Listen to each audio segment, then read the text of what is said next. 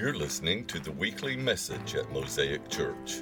For more information or to talk about your own life in Christ, email info@mosaicchurchevans.org. If you'd like to support our ministry, visit our website at mosaicchurchevans.org. Thanks for listening. And now, this week's message. Good morning, y'all. I am so excited to be here with y'all. My name is Katherine. I am the summer intern here, and I was here last summer and just fell completely in love with this church and you people. So I am so grateful that y'all gave me the chance to be back here for part 2. I'm so glad to be here. Now, in the time between when I was your intern last summer and today, I had my first year of seminary at Asbury Theological Seminary. And I have to tell y'all, honestly, I have loved it.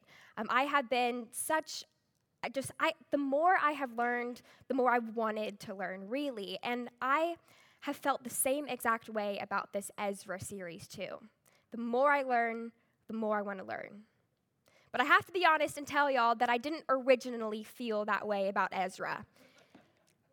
Honestly, before seminary, I don't think I knew there was an Ezra. But when Carolyn told me that this is what we were going to be preaching on this summer, I looked at it and thought, there's no way.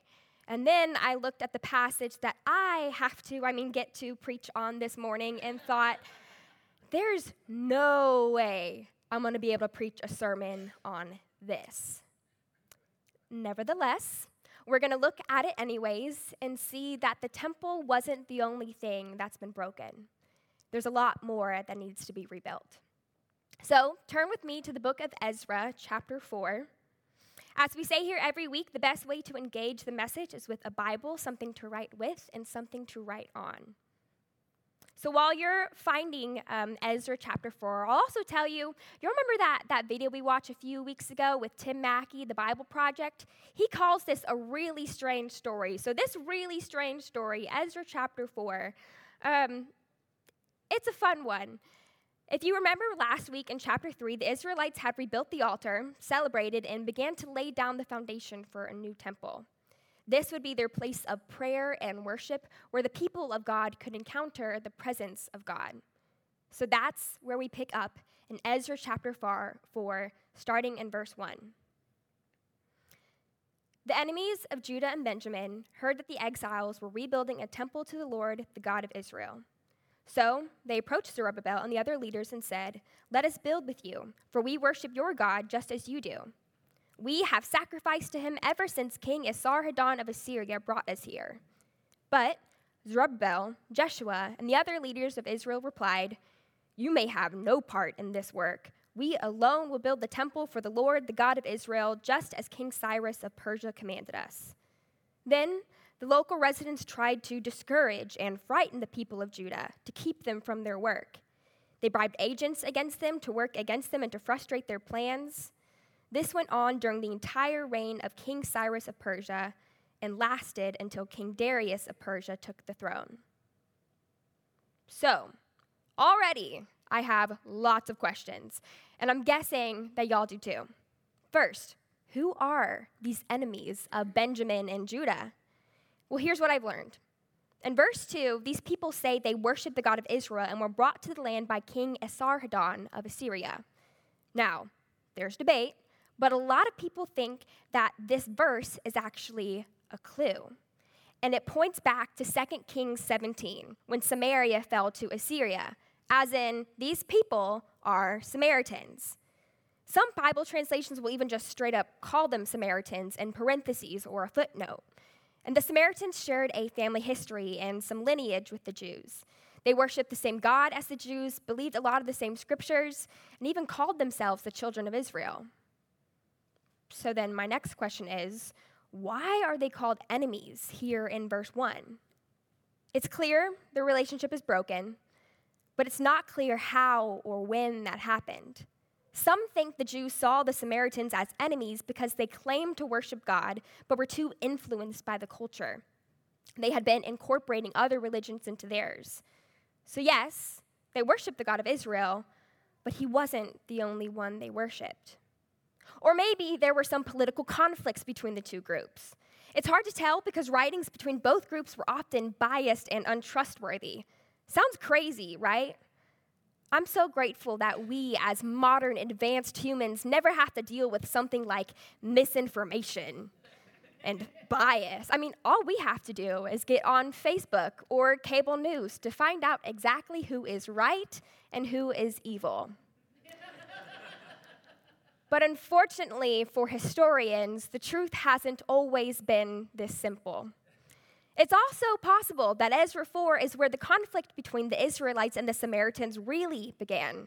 So maybe they're only called enemies here in verse 1 because the rest of this chapter is about how they became that way. To make things even more confusing, you're welcome. It's not very clear why these enemies even offered to help. Maybe it was a trick. They were planning on sabotaging the Israelites all along. Or maybe these enemies actually wanted to be good neighbors. After all, they both worship the God of Israel, so shouldn't they be able to at least be kind to each other? It'd be a shame for people who say they worship the same God to treat each other as enemies. Again, I'm so glad that we never do that to each other. But unlike us, in the absence of knowing their enemies' motivations for sure, the leaders of the Jews apparently assume the worst. They completely reject the Samaritans' help. And you know what they say happens when you assume. You make a bad situation worse. I don't know what y'all were thinking. So, just to recap, I think I know who the enemies were, probably Samaritans, but I don't know why they offered to help. I don't know whether or not the leaders of the Jews made the right assumption or the right decision about how to respond. They could have even made the right decision for the wrong reasons. Some commentaries I read thought the Jewish leaders were maybe twisting words to try to justify their actions. So, surprise, surprise, there's even disagreement on this passage about disagreement. And I promise they're teaching me things in seminary, but some conflicts just aren't as simple as we wish they'd be. Right and wrong, black and white, good and evil. Simple is easy and safe. Well, it feels like safety, but it comes out of fear. We think that if we can pinpoint the enemy, then we can protect ourselves from being harmed or strike first before it happens. And we fallen humans are so good at making enemies out of our neighbors. We'll take people and quickly label them as other. We find the differences and focus on the damages. We don't like mess and confusion, so we try to clear it up by identifying an us and a them. We refuse to even try to see things from the other side. We don't want to see our part in the problem, so we see the us as all right and them as all wrong. Tribalism, mob mentality, groupthink, echo chambers, even families have their black sheep. It's all an attempt to find security through our certainty and certainty through our community. Hey, Katherine, a little too much conviction going on right now. Got it. Well, as I've got an example for you. Here's an example of two real headlines I have read. First one, why do Democrats hate children? And second one, proof Republicans actually hate children. Now, not everyone is made to volunteer for Vacation Bible School, but I'm going to guess that most people don't actually hate children. But we do this thing. Well, we will make huge assumptions about people's morality, their morality, based on a disagreement. So that's why things like family dinner conversations or commenting on a Facebook post turn into personal attacks. We've all got stories like this. And even if we avoid debating about hot topics like politics and religion because we don't like conflict, we still all have a story about how a disagreement became a broken relationship. Sometimes all it takes is a misunderstanding. When someone hurts us, we're pretty quick to assume the worst of them. disregard any good in them or fault of my own. My motives are totally pure. Their motives are totally corrupt. My mistakes are by accident. Their mistakes are a sign of bad character.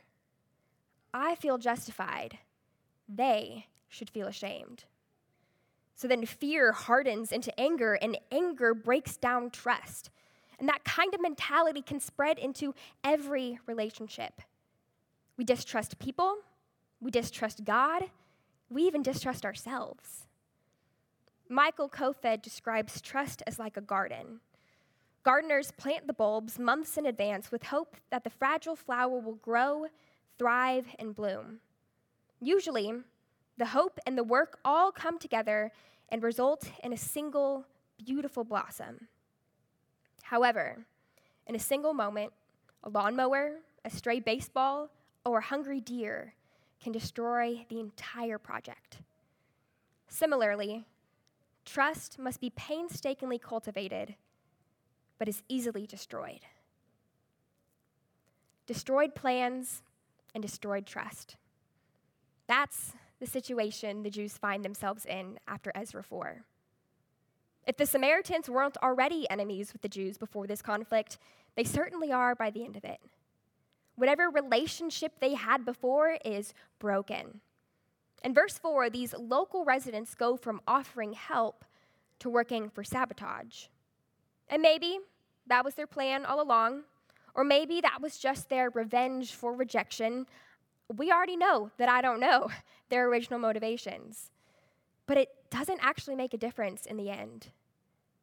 Either way, this one conflict is enough to stop the progress of God's people for over a decade.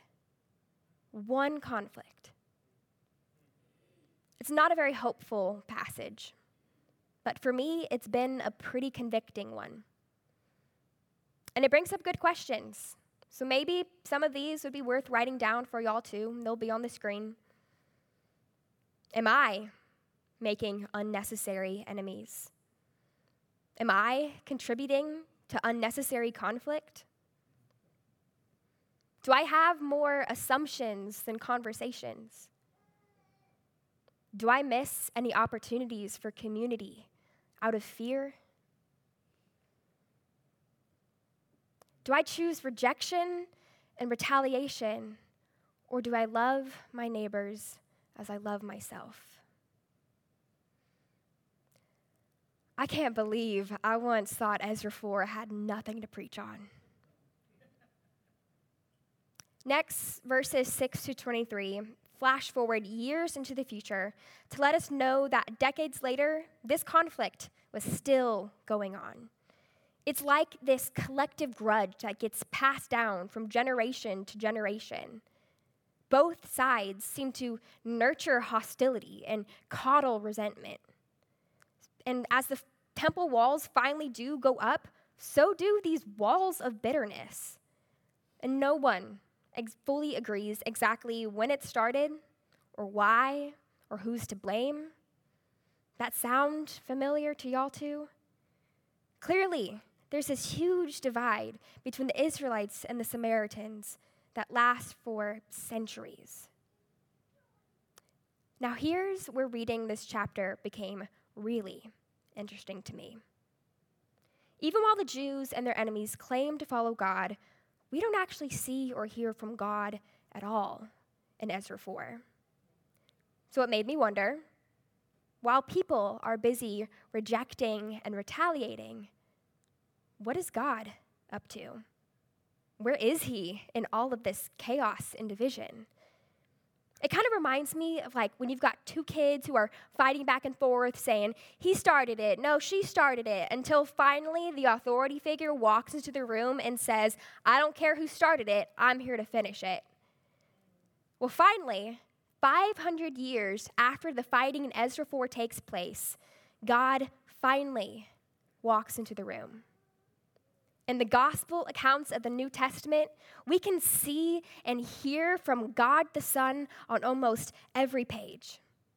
So turn with me to whatever page in your Bible gets you to the book of John, chapter 4. In John 4, we see that the temple is still standing, but the broken relationship between the Jews and Samaritans has yet to be rebuilt. They're clearly still enemies, fighting at worst and avoiding each other at best. Yet, in John 4, verse 7, Jesus strikes up a conversation with a Samaritan woman.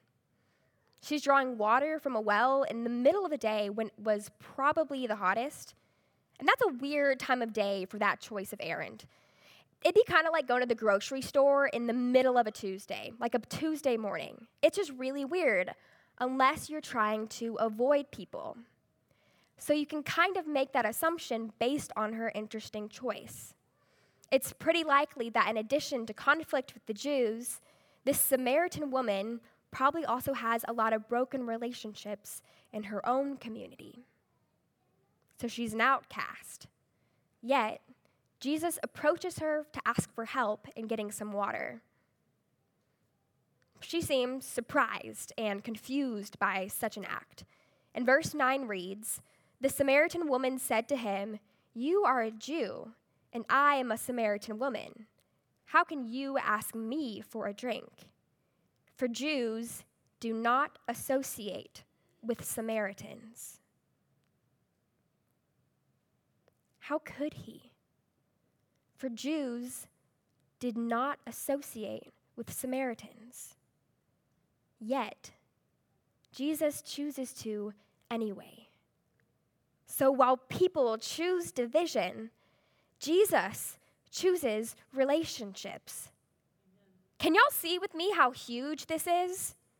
After several centuries of separation, Jesus crosses this great divide and an even greater reversal of the conflict that we read about earlier. Listen to the difference. In Ezra 4, the people of God reject help from the Samaritans. But here, in John 4, God himself asks a Samaritan for help. This isn't an accident. This isn't an accident. Jesus turned water into wine, so I'm pretty sure he could have figured out how to get a drink of water by himself.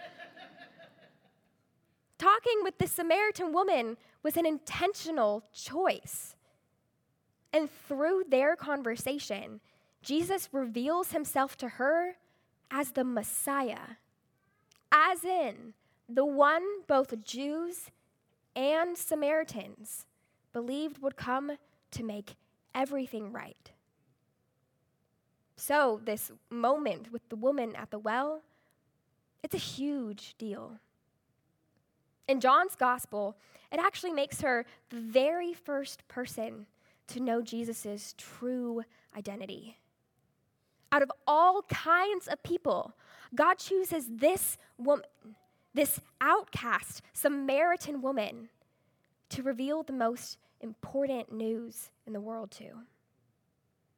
And that revelation sends her immediately back into her community, to the people it seems like she was avoiding, so that verses 39 to 41 say, "Many of the Samaritans from that town believed in him because of the woman's testimony.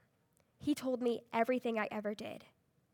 So when the Samaritans came to him, they urged him to stay with them, and he stayed for 2 days. And because of his words, many more became believers. How unimaginable would this scene have been to the Jews in Ezra 4? How stunning is the result of it? Centuries after the Samaritans tried to stop the rebuilding of God's temple, their descendants are some of the first people ever to say of Jesus in verse 42, "We know that this man really is the Savior of the world." Again, hear the difference our Savior makes. In Ezra 4, the people of God reject the Samaritans. So the Samaritans retaliate against the people of God.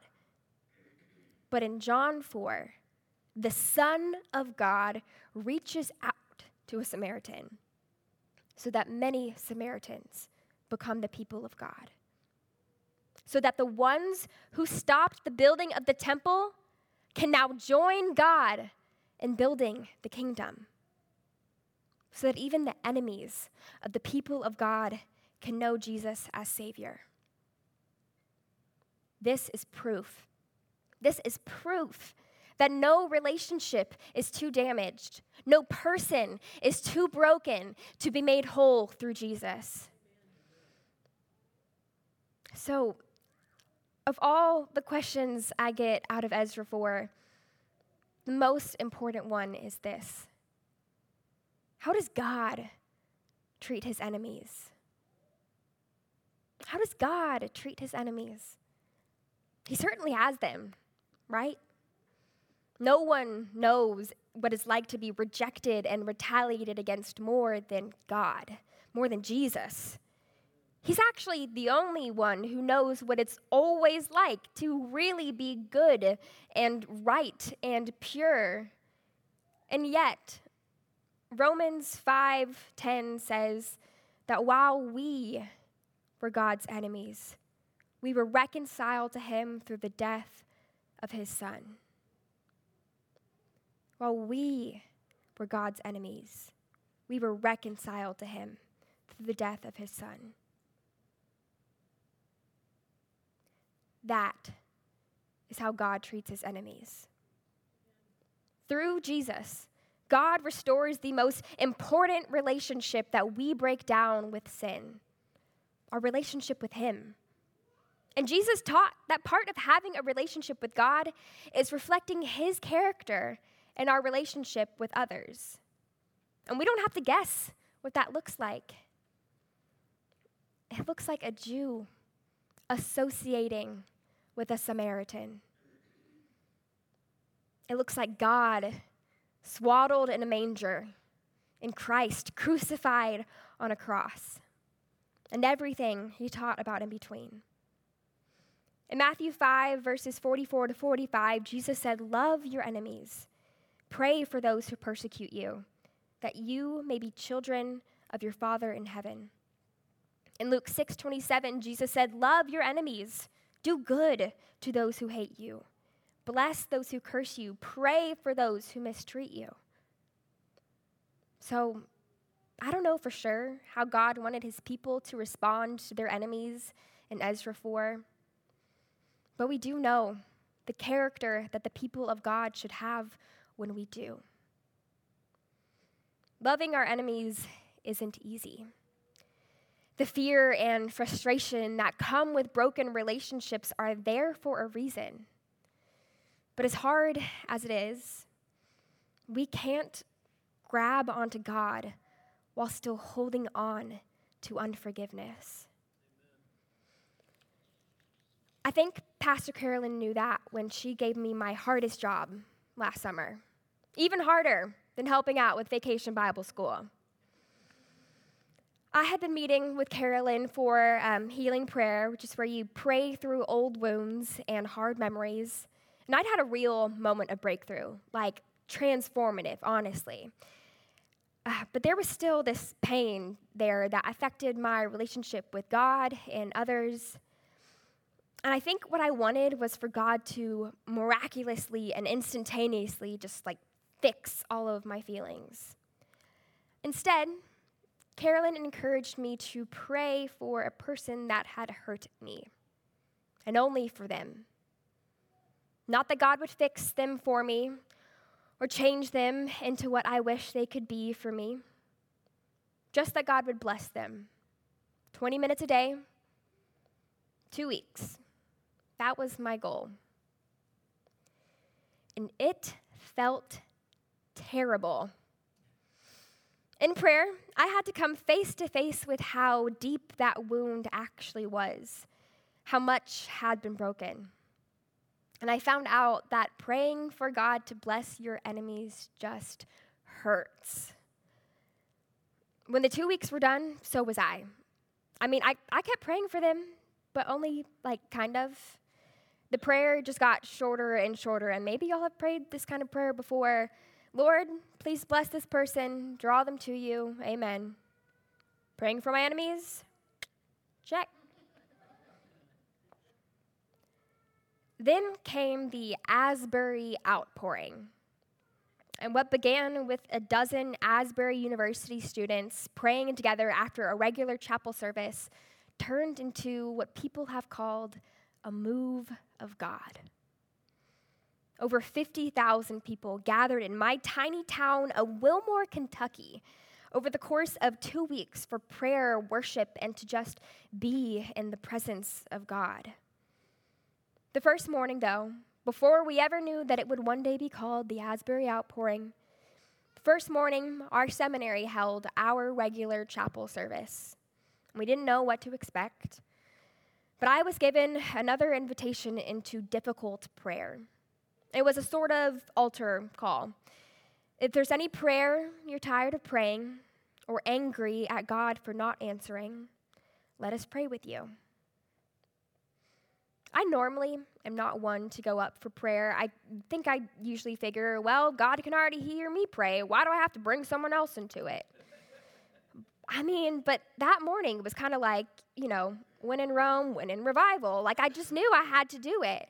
And I couldn't leave that space without that prayer. So I asked this woman to pray for me and gave her just a one-sentence summary of the situation, like barely tip of the iceberg. Together, we went to the altar, and she began praying for me and for this person, and somewhere in there said, "It's okay to grieve." Before I could do anything to stop myself from feeling, I just started crying, like right there, in the front of a room full of my classmates and peers and professors. But it just hit me.